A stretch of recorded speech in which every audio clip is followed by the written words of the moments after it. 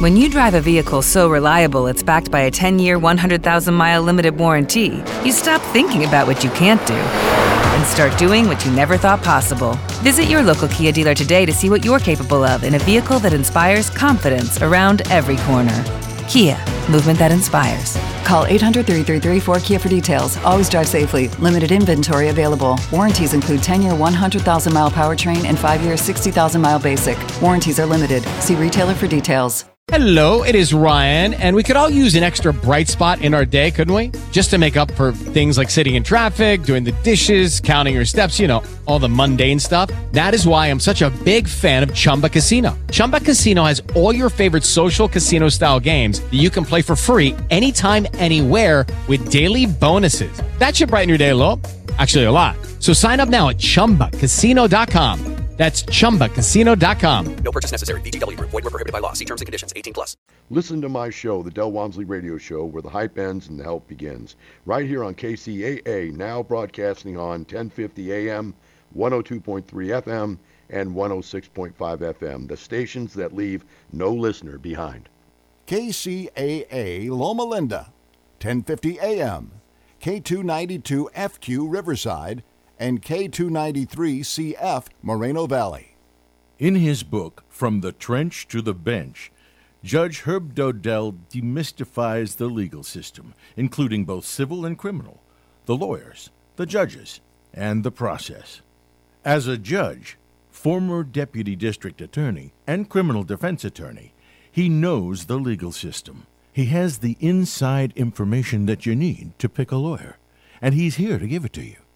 No matter what you're facing that makes you think you may need a lawyer, Judge Herb will shed valuable light on your situation and reveal your best options and many secrets of how the judicial system actually works.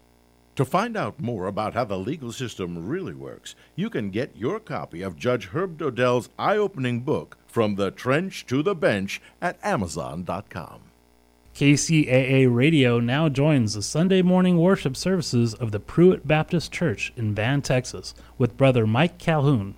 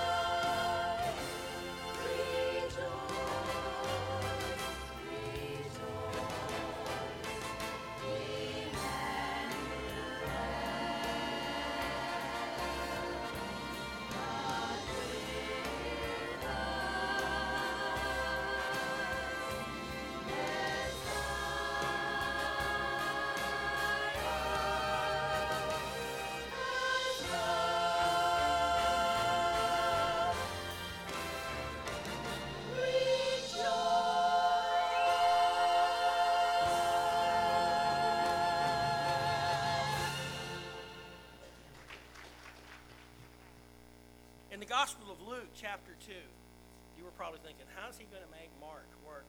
There's no birth narrative in Mark, you know. Well, you got to go to another gospel. You have to go to another gospel. And in the Gospel of Luke this morning, we're going to be reading about Jesus' birth in Bethlehem. And I think the primary focus of this passage right here, of course, it's declaring the birth of our Savior. This is a phenomenal event. This is the crucial event for us as believers, as Christians, because our God, who was transcendent of flesh, becomes flesh. That's what's happening. You read in the Gospel of John and 1st and 2nd John, and that issue is one of the core issues that John encapsulates there. I mean, he wraps his arms around this idea of spirit becoming flesh.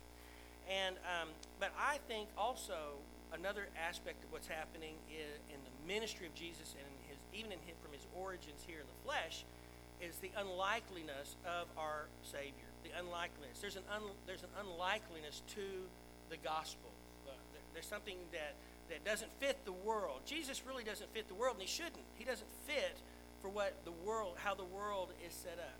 Didn't come to the world in a usual way. Didn't minister in a usual way. Doesn't save in a usual way. He's completely different, and that's why it's so hard for some people to come to him, because it's not how you think it ought to be to carry out and to be performed. It's according to God's plan and how it should be. Look in verse 1 here with me, and let's stand together as we read chapter 2, beginning in verse 1. Stand in honor of God's word this morning. Now in those days a decree went out from Caesar Augustus that a census be taken of all inhabited earth. This was the first census taken while Quirinius was governor of Syria. And everyone was on his way to register for the census, each to his own city. Joseph also went up from Galilee, from the city of Nazareth, to Judea, the city of David, which is called Bethlehem, because he was of the house and family of David, in order to register along with Mary, who was engaged to him, and was with child. And while they were there, those days were completed for her to give birth. And she gave birth to her firstborn son, and she wrapped him in clothes and laid him in a manger, because there was no room for them in the inn. And in that same region there were shepherds staying out in the fields and keeping watch over their flocks by night. And an angel of the Lord suddenly stood before them, and the glory of the Lord shone around them, and they were terribly frightened. But the angel said to them, "Do not be afraid, for behold, I bring you good news of great joy, which will be for all people. For today in the city of David there has been born for you a Savior, who is Christ the Lord. And this will be a sign for you. You will find the baby wrapped in clothes and lying in a manger." And suddenly there appeared with the angel a multitude of heavenly hosts, praising God and saying, "Glory to God in the highest, and on earth peace among men with whom he is pleased." Father, thank you for your word. Please bless its reading and its preaching this morning. In Jesus' name we pray. And all God's people said, please be seated. So the likely Christmas scenario. What are some of the likely aspects of it? Well, there's so many traditions we have. You know, a few Wednesday nights ago I asked about what your favorite Christmas movie was, and we all had a lot of the same Christmas movies. Miracle on 42nd Street, things like that were very common. You can go into most homes, not all homes, but most homes in America, and there's a traditional Christmas tree, there's a meal, families make traveling plans, there's things that are very likely going to happen, very traditional. And even in your own homes, you have your own traditions that you have built up around your own traditions. But can I tell you that at the birth of Christ and in celebrating Christmas, he was a very unlikely Savior.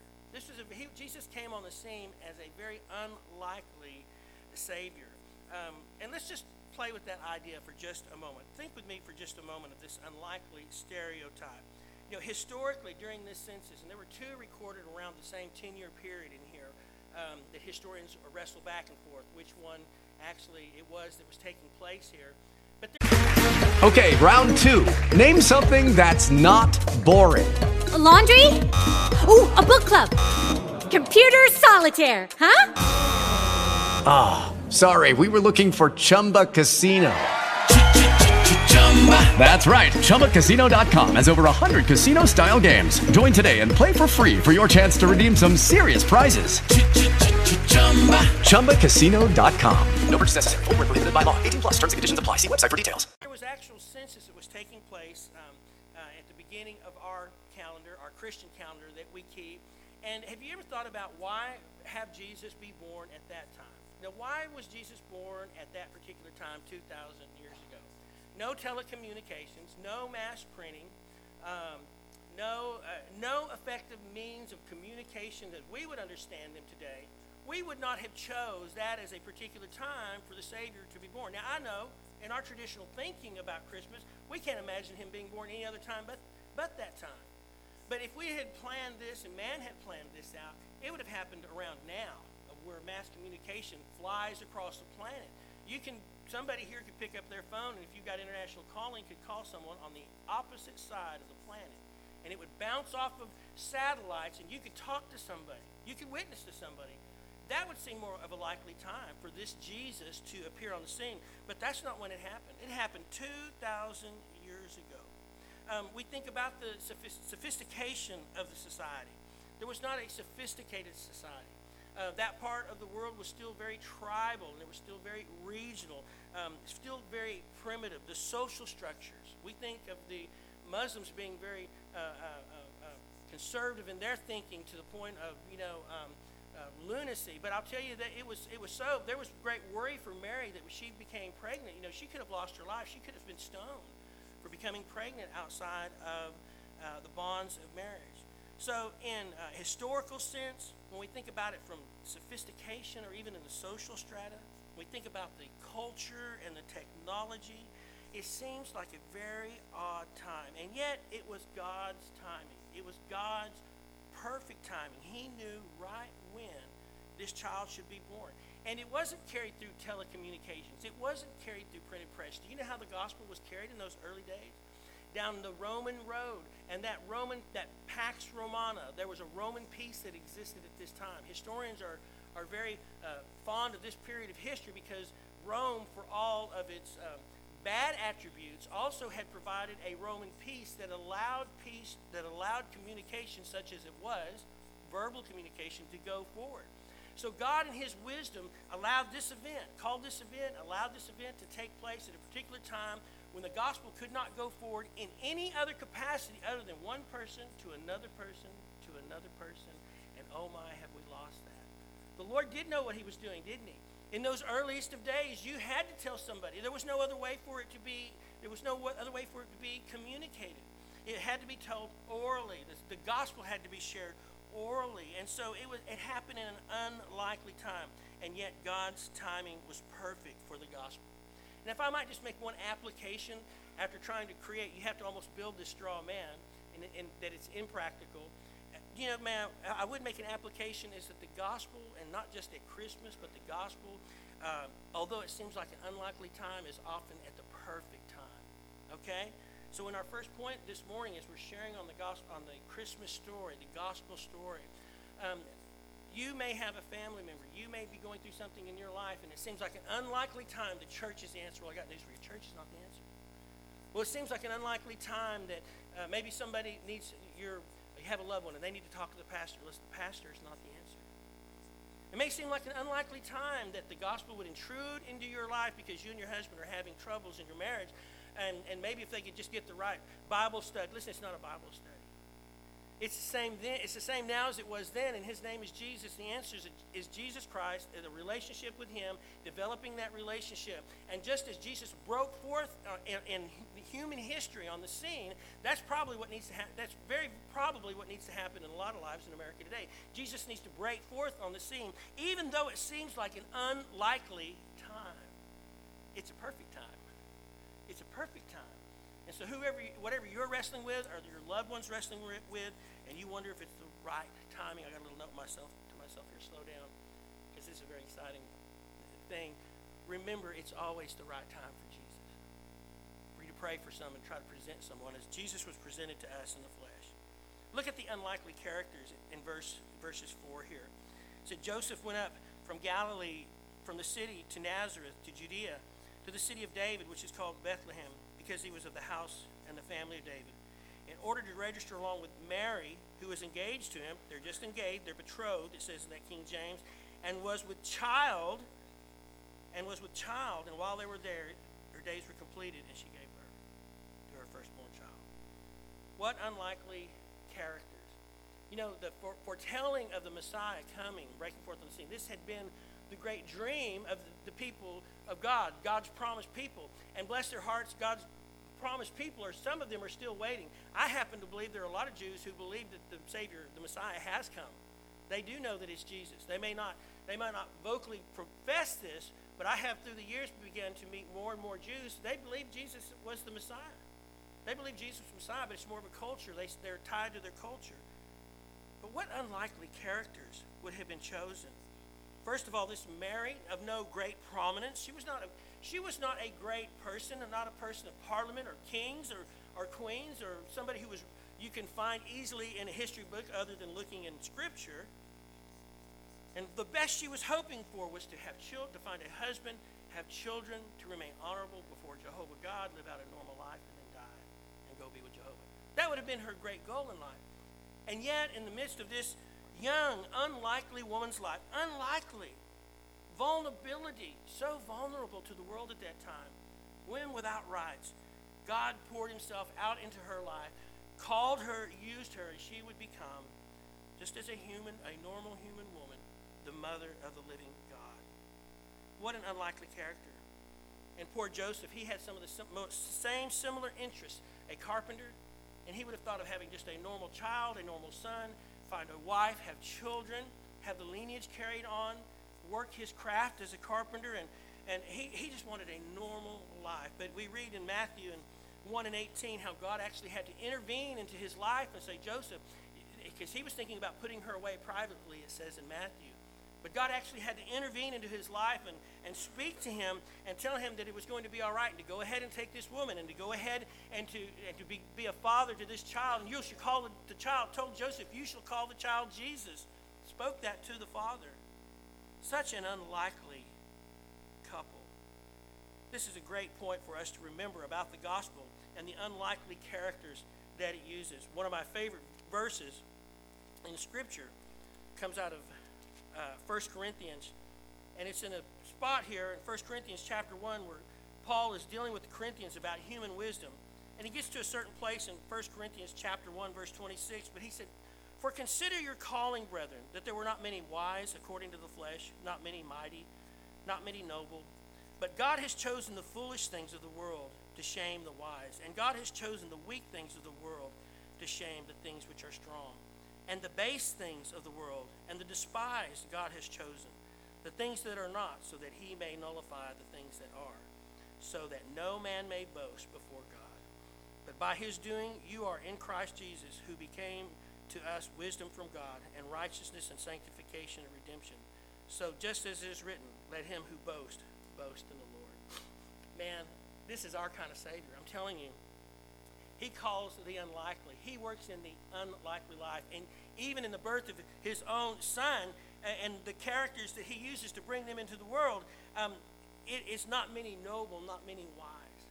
And when we get to this time of the year, there's something poignant about the fact how we see the people, suddenly we begin to see the people who are in desperate need. We see the homeless maybe a little bit clearer than we normally see them. We see the family that's struggling a little bit closer, maybe a little bit clearer. And you know, our inclination is that, gee, everything should be perfect. We want the perfect Christmas. This is going to mess up Christmas. This is going to hurt Christmas. Listen, this is exactly what Christmas is like. And if God in the next few weeks throws you a curveball and you begin to have problems, any kind of problem, and you begin to wonder about this happening right around Christmas time, let me tell you something, that's exactly what Christmas is all about. Is a fallen, broken world, people who are not mighty and people who are not proud and strong within themselves, but who are weak and who are in need of a Savior. That's what was going on right here. Not many wise are called, but he's called the base of the world. For you see, Jesus could have been born to anyone. He could have been born to a king. He could have been to a queen. He could have been born to some member of parliament, to some great position. But he chose a woman, and she was going to be born this child was going to be born in a manger. How unlikely a character. We think about for a moment not only the unlikely timing and the unlikely characters, but think about the uncomfortable or the improper situation. How Joseph had to make up his mind to go ahead and trust God and say, you know what, this is of God. I need to do this. How Joseph took his fiancée and he went ahead and this betrothed of his, he was faithful to her. How he took her and got her to a safe place and she gave birth. Joseph willing to marry her. Joseph tying up his hopes into something that was less a perfect situation. Something that would have been uncomfortable. How sad is that, when you think about those two kids on the road trying to get to Bethlehem to register. And yet that's all the gospel. That's what the gospel is all about. It's for those uncomfortable moments. Can I tell you, we ought to stop thinking about the perfect Christmas setting and start thinking about the uncomfortable things that are going on around us and let God minister to those uncomfortable situations. Amen? Like Jesus did with the woman at the well. Like Jesus did as he confronted the lepers who were ceremonially unclean and loved them anyway and healed them. How Jesus reached out to Zacchaeus. How Jesus' whole ministry was tied up to working with those that nobody else wanted to work with. In fact, that's not a bad call. That we might pray in the coming year, God, we want everyone that nobody else wants. We want the broken, the rejected, the down and outers, those everybody else has given up. We'll take those, Lord. And I'm going to tell you something, that's the Christmas story right there. Because Mary and Joseph were no one of any prominence at that particular time, and yet the King of Kings was born probably in an old lime and laid in a limestone manger, a feeding trough. And that's where the Savior was. Such a humble beginning for such a great king. He is willing to deal with that which is uncomfortable. To me, the great encouragement here is don't ever write anybody off. Who are you just about to write off now in your life? And there's no hope for them. They failed too many times. They're not going to make it. How many chances have we given them? Let me tell you something.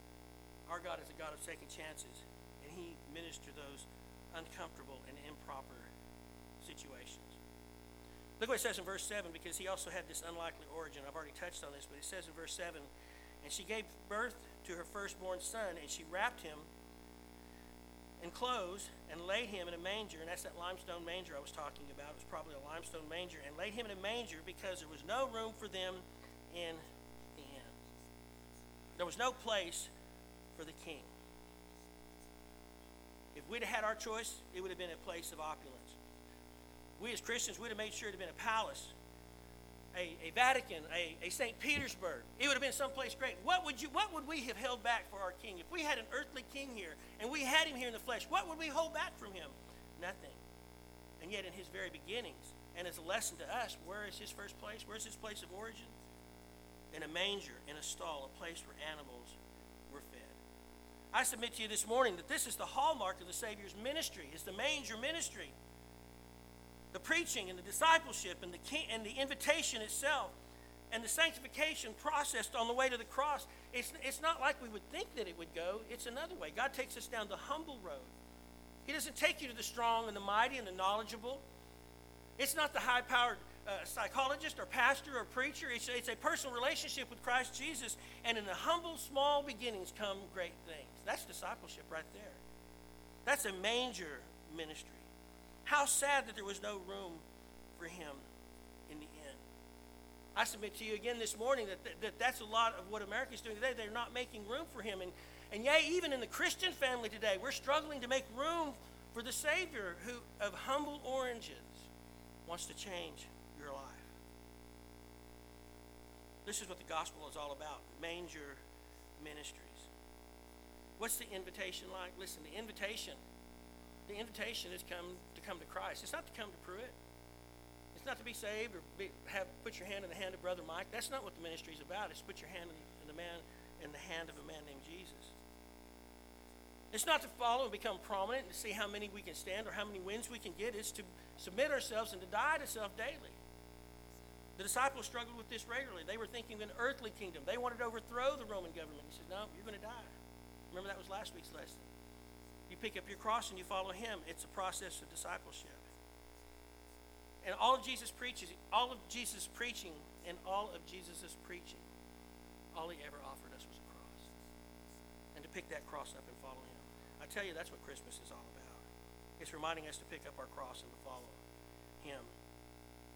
For others will make no room. We'll make room for him in our lives. There's also an unlikely audience. Who was it that just Jesus? With the Lucky Land Slots, you can get lucky just about anywhere.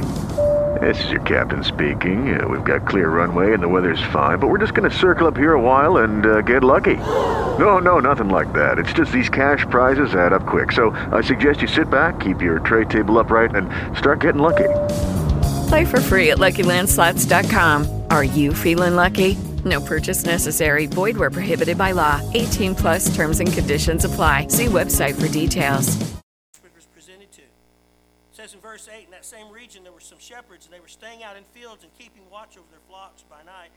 And an angel of the Lord suddenly stood before them, and the glory of the Lord shone around about them, and they were terribly frightened.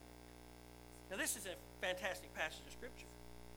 Do you notice how in the science fiction movies, whenever there's a visitation from another planet, it's always the presidents and it's the United Nations and it's kings and prime ministers and the smartest people on the earth, the scientists, they're the ones who are going to meet this new contact? Well, not in the Gospels.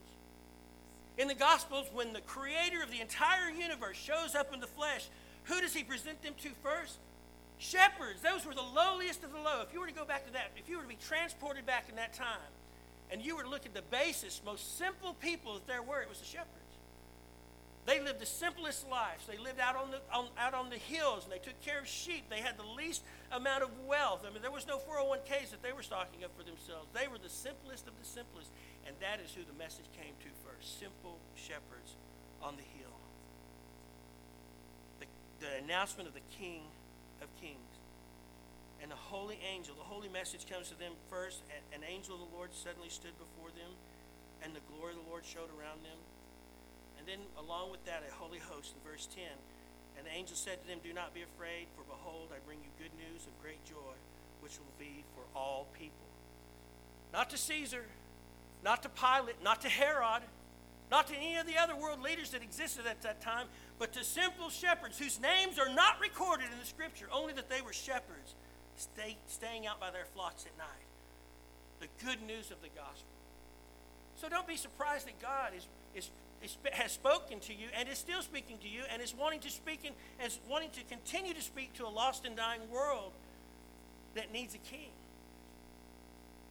Remember how Jesus said how not many wise, not many mighty are saved, not many.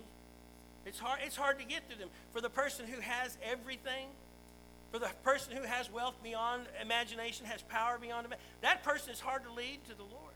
That's hard. But you show me the down and out. You show me the family that's struggling. Some people say, I'm a wolf, but I'm not. I'm a shepherd. I'm going to tell you something. When I see somebody who's hurting, I take them the gospel.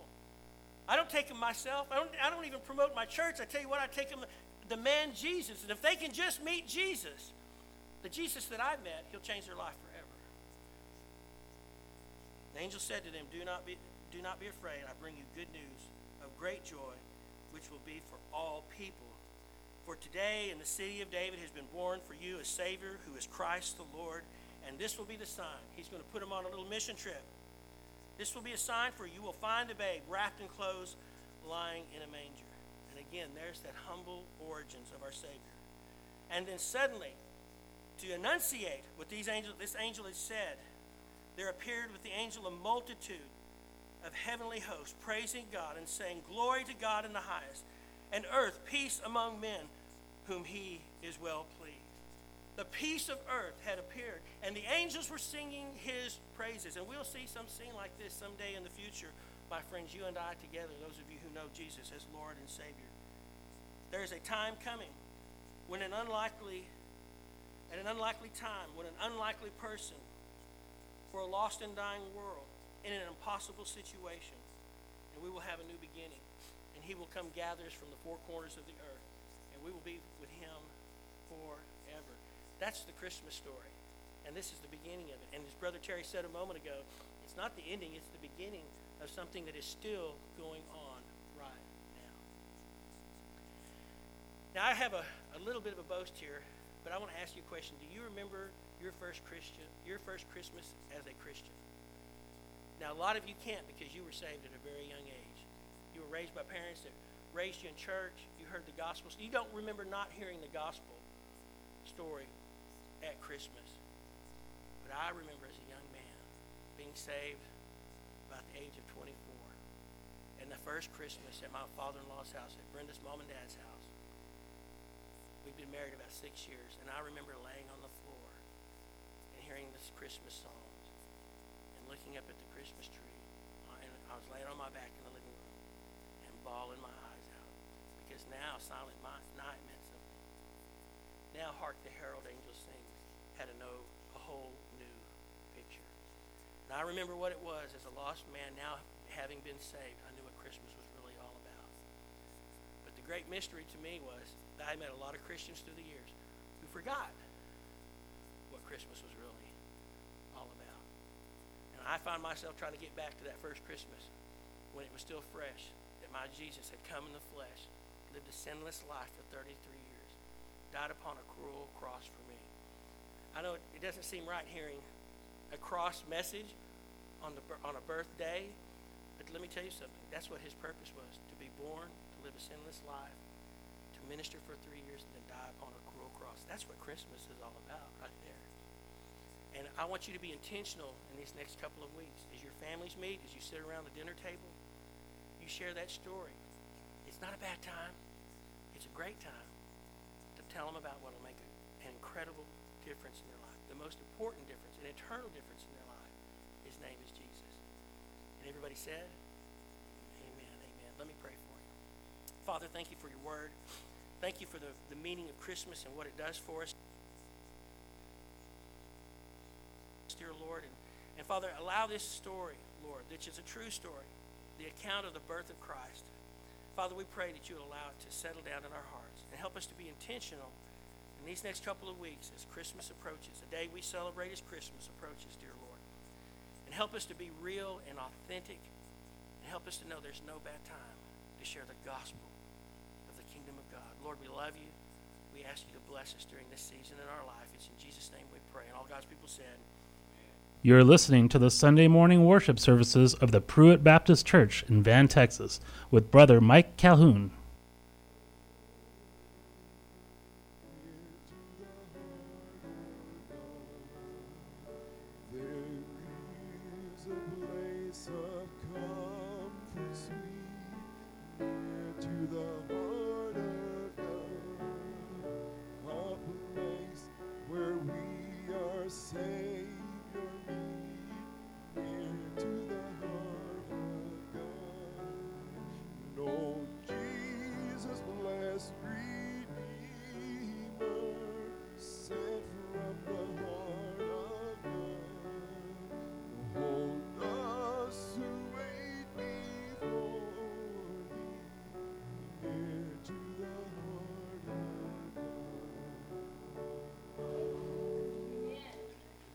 Mr. Dewey Willingham, and he's coming for baptism this evening. If you think that's wonderful, would you say amen? Amen. If you really think it's wonderful, say hallelujah. Hallelujah. Mr. Willingham, upon your public profession of faith in our Lord and Savior Jesus Christ, and I'll baptize you, my brother, in the name of the Father, and the Son, and the Holy Ghost, buried with him in the likeness of his death. Let him go. And raised to walk with him.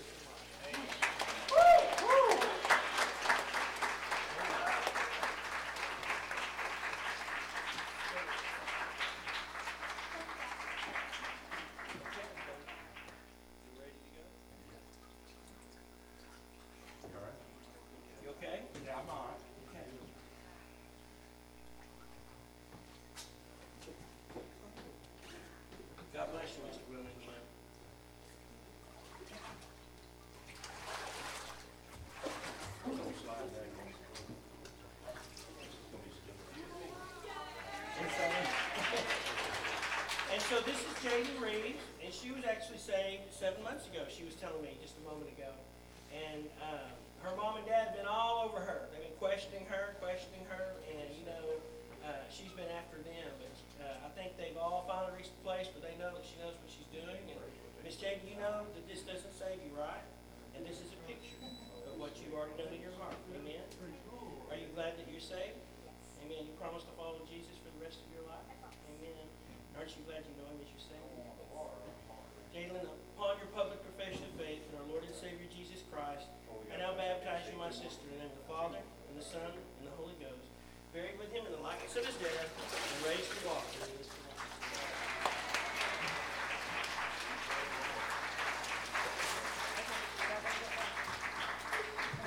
Isn't God good? He is so good. I'm going to ask Christy White if she'll pray for both of these for just a second. Come to the podium. Miss Christy, to pray for them.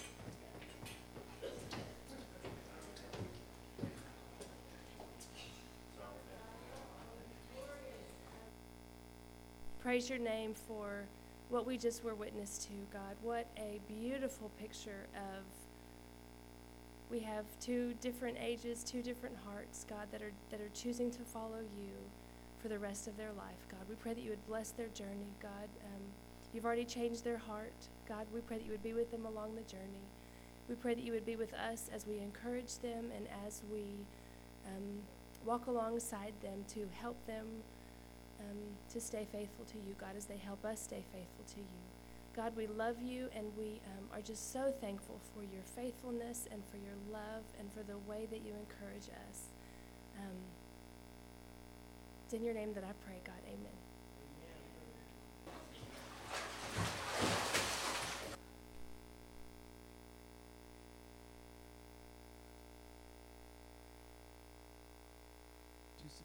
We're going to do something on the fly.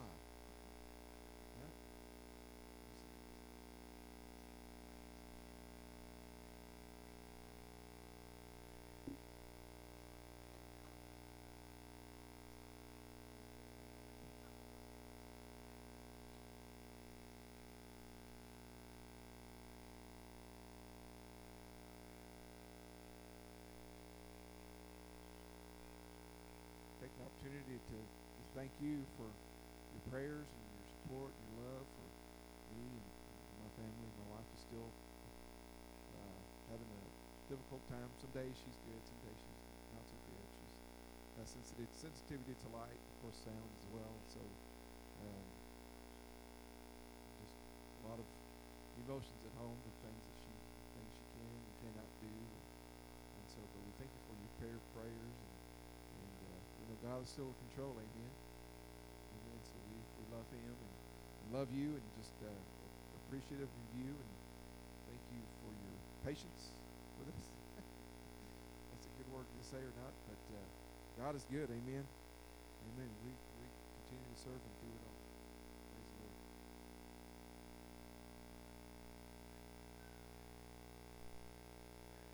I'll just use that pulpit mic tonight, brother Randy. I want to share a devotion with you tonight out of John chapter 3, if you'll turn over there with me. And as you turn over, I'll just tell you, I love baptism. Isn't that wonderful to see what we sing tonight? And God is so good, how he, I'll tell you, if you're a Christian, you've been saved, and you know the specialness of that for you. And just so happened tonight that Lanny called me and told me that Jalen was ready, and it was just a really good night, just all the dynamics. In the Gospel of John chapter 3 is an incredible story of exactly what we're talking about tonight, what we're looking at. It says in the first verses of John chapter 3, now there was a man of the Pharisees named Nicodemus, a ruler of the Jews, and this man came to Jesus by night and said to him, Rabbi, we know that you have come from God. And I'm going to stop there in mid-sentence to say that many of the people that we are trying to share the gospel with are in darkness. They're in darkness. And the study of Pharisaism is actually a pretty interesting study. It's a very interesting study. It says that this man was a man of the Pharisees. It tells us a little bit about his name. But Pharisaism was a very intricate group of men, of priests. And so it was complex. They were politically a powerful group. And this stood in the way, actually, though, of Nicodemus coming to know Christ. Now, think about it for a moment. This stir was coming around about Jesus and who Jesus was and what he wanted to do, what he had come for. This was the Messiah. They were supposed to have known who Jesus was. And this man Nicodemus, however, because of his position, because of who he was, because of the politics, because of the power, he has to come to Jesus by night. You know why he came by night, don't you? Because of everything I just said. Because of the group that he belonged to. Because of all those social pressures that he belonged to. What would everybody say if he came to Jesus? And the exact same problem exists when we are trying to minister and share the gospel with people who are lost. I can't do that. I'm too well known in the community, or my friends know me too well, or I have too much power. If I humble myself and I get saved, and people see that I've humbled myself to, those people, those hypocrites that are down there on the hill, and all these things go through people's minds. They don't say them, but that's what's going through their mind. All these things stand in their way of people just coming to know Jesus. And so he comes in a discreet way. Now, you think I'm being judgmental, but I'm really not. Most of the people that we lead to the Lord today they're not going to come down the aisles and the doors of the church. Most of the people in history that have been saved haven't been saved in history. I don't believe that for a moment. They've been saved out in fields, hay meadows. They've been saved out in the cities, maybe two men working in a sewer together side by side, and one of them shares with them the other about they've been saved in all different kinds of situations. I'm telling you what, that's the real dynamic of the gospel. Not that this is the only place that we share the gospel, but that when we share the gospel with a friend, number one, that's our easiest way to share the gospel. Somebody that you know. And a friend might ask you a question, and if your spiritual radar is up, and he'll come to you, or she'll come to you in a very discreet way and say, I really wonder what this thing about life is all about. Or that opportunity may come that way. It may become in a planned event. It may be something you as an individual or family plan, or something we as a church plan. We plan an event, and then we are intentional that the reason we're doing this event, and you've heard me say that, I've kind of let our secret out, that when we do something with the Awanas, or we try to do something with the men, it's intentional. We're trying to get men and women and boys and girls into a place where we can share the gospel. But here's another one, and lost people hate it when I talk about this, but a life event. Everybody has a life event, and it may be a marriage, a birth, it can be a wedding, it can be a loss of a parent, it can be something dramatic, and people are sensitive at that time. And I had a friend I used to work with, you hear me talk about Hal Hossel all the time. It was a food warehouse. And Buddy Holder, he told me he just did not like Christians, finally I said, Buddy, why don't you like Christians? He said, because y'all are just waiting for something bad to happen. When it bad happens, here y'all come around. I said, yeah, you just made my argument, Buddy. When something bad happens, we're coming around. He said, well, what do y'all want? I said, you. We want you. We want you to know that we love you and that we're praying for you and that we're encouraging you. Goes on, it says in chapter 3, verse 3, and Jesus said to him, truly, truly, I say unto you, unless you are born again, he cannot see the kingdom of God. And Nicodemus said to him, how can a man be born again when he is old? He cannot enter a second time into his mother's womb to be born, can he? And so Jesus, very much to the point, and this is something that we forget. I think we forget ancient, how antiquated Christianity. Christianity has been around for a long time, which is good. I'm glad Christianity's here. But Christianity, antiquated Christianity, forgets why we are here. We've been here so long, we forget why we are here. But Jesus didn't. He was right to the point. Jesus didn't want to talk about the Pharisees, politics, the stocks. He didn't want to talk about what the price of gold was, price of oil. He said, hey, man must be born again. That was his simple message. And, I have a favorite evangelism tool called Just Walk Across the Room. It's a great conversation starter, teaches you some tools and tricks for how to overcome your fear and walk across the room and witness to someone. But some of his most famous stories are guys that he was friends with for years and years and years and years. And I believe that happens. I believe that there are some people that you have been friends with for years and years and years. And they're waiting for you to say to them, listen, I am just not going to go to heaven without you. I'm just not going to do it. You need to be saved. And you have that kind of you have that kind of investment with that friend. They know you love them. They know you love their kids. They know that you love to spend time with them. But what they need to hear you say to them is, look, I know I'm saved. I know I'm going to heaven. And because of who you are, not me, they just think I'm a crazy Baptist preacher. But if you say it to them and say, I'm just not going to go to heaven without you, they'll be saved. We have that friend. So maybe it takes years and years and years. But the New Testament is not filled with those kinds of testimonies. The New Testament is filled with all these people that when they heard the gospel and they heard listen, you've got to be saved. And that needs to be one of the first things that people hear come out of your mouth. If you meet somebody who's a brand new friend, a brand new coworker, somewhere early, not 15 years later. And I just don't believe that.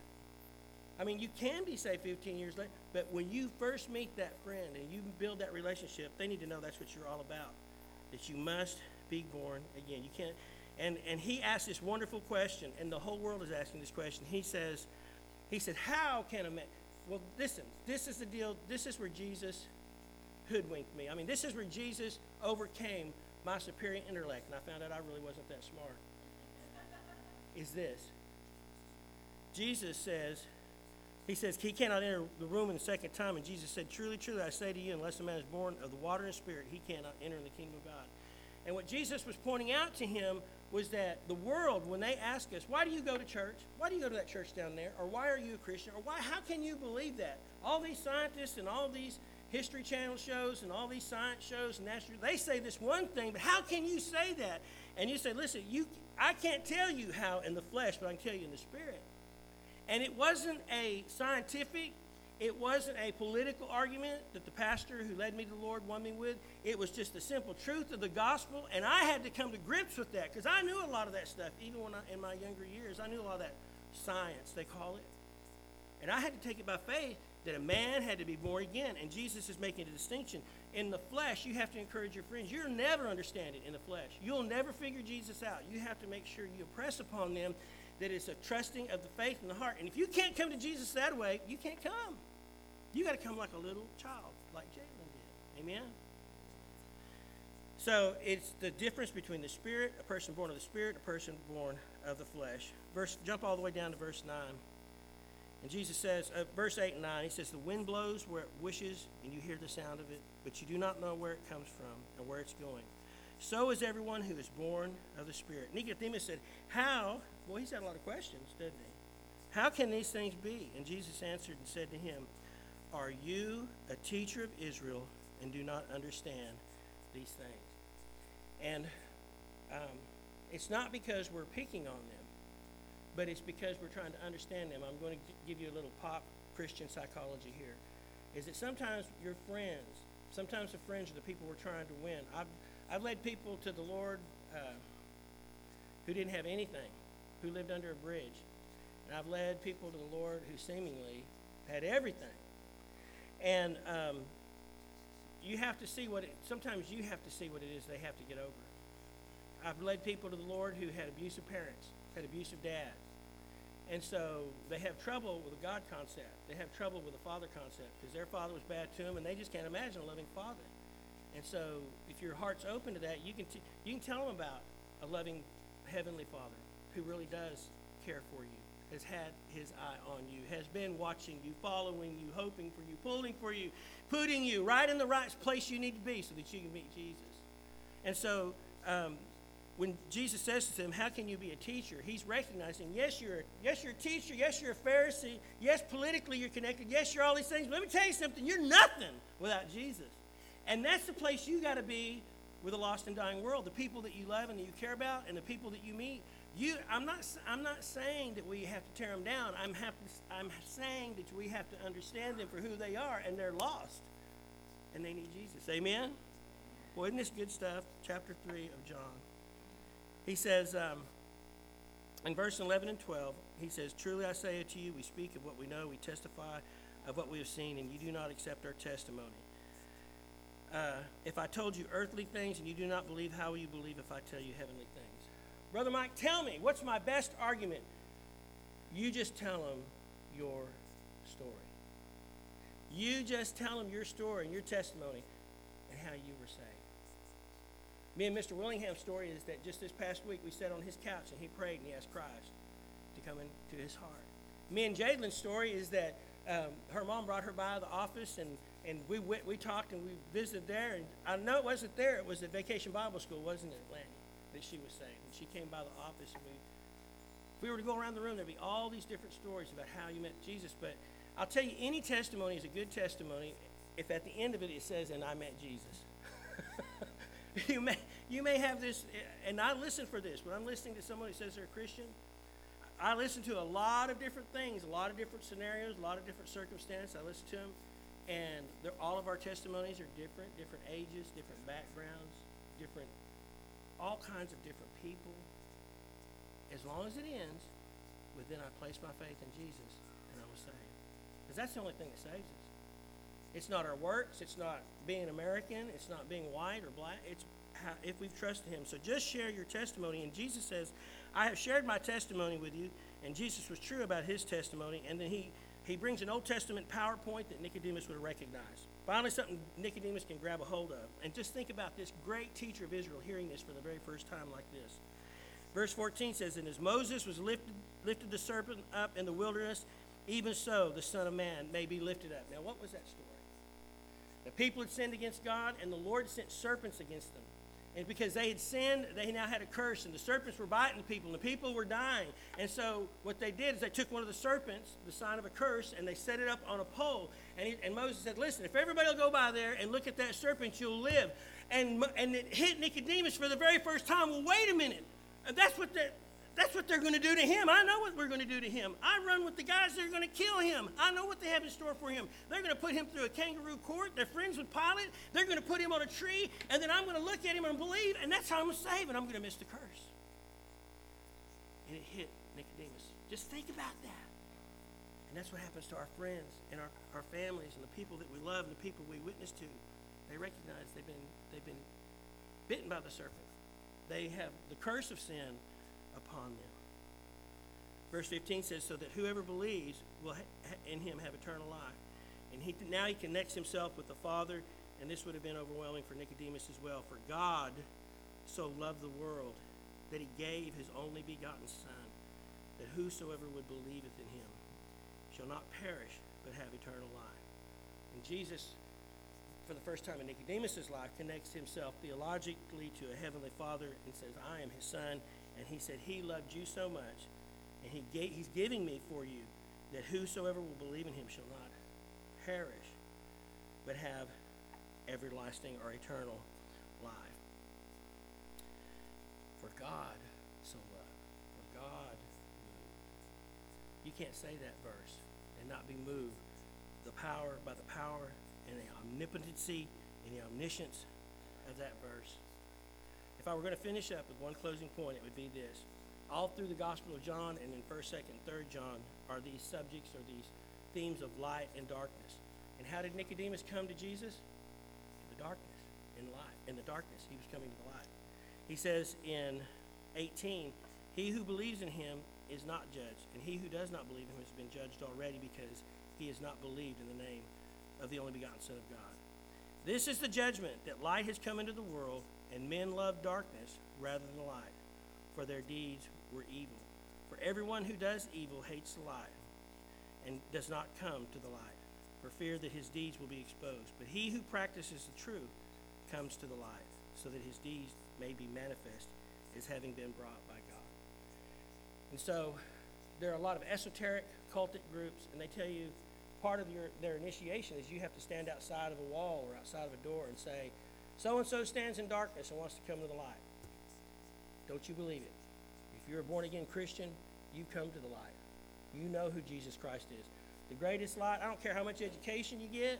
I don't care what it is you think you learn in this life. All the wisdom of man, nothing is to be compared for the light, for the enlightenment that comes from knowing Jesus Christ, the creator of the universe. That's the true light. That's the true Messiah.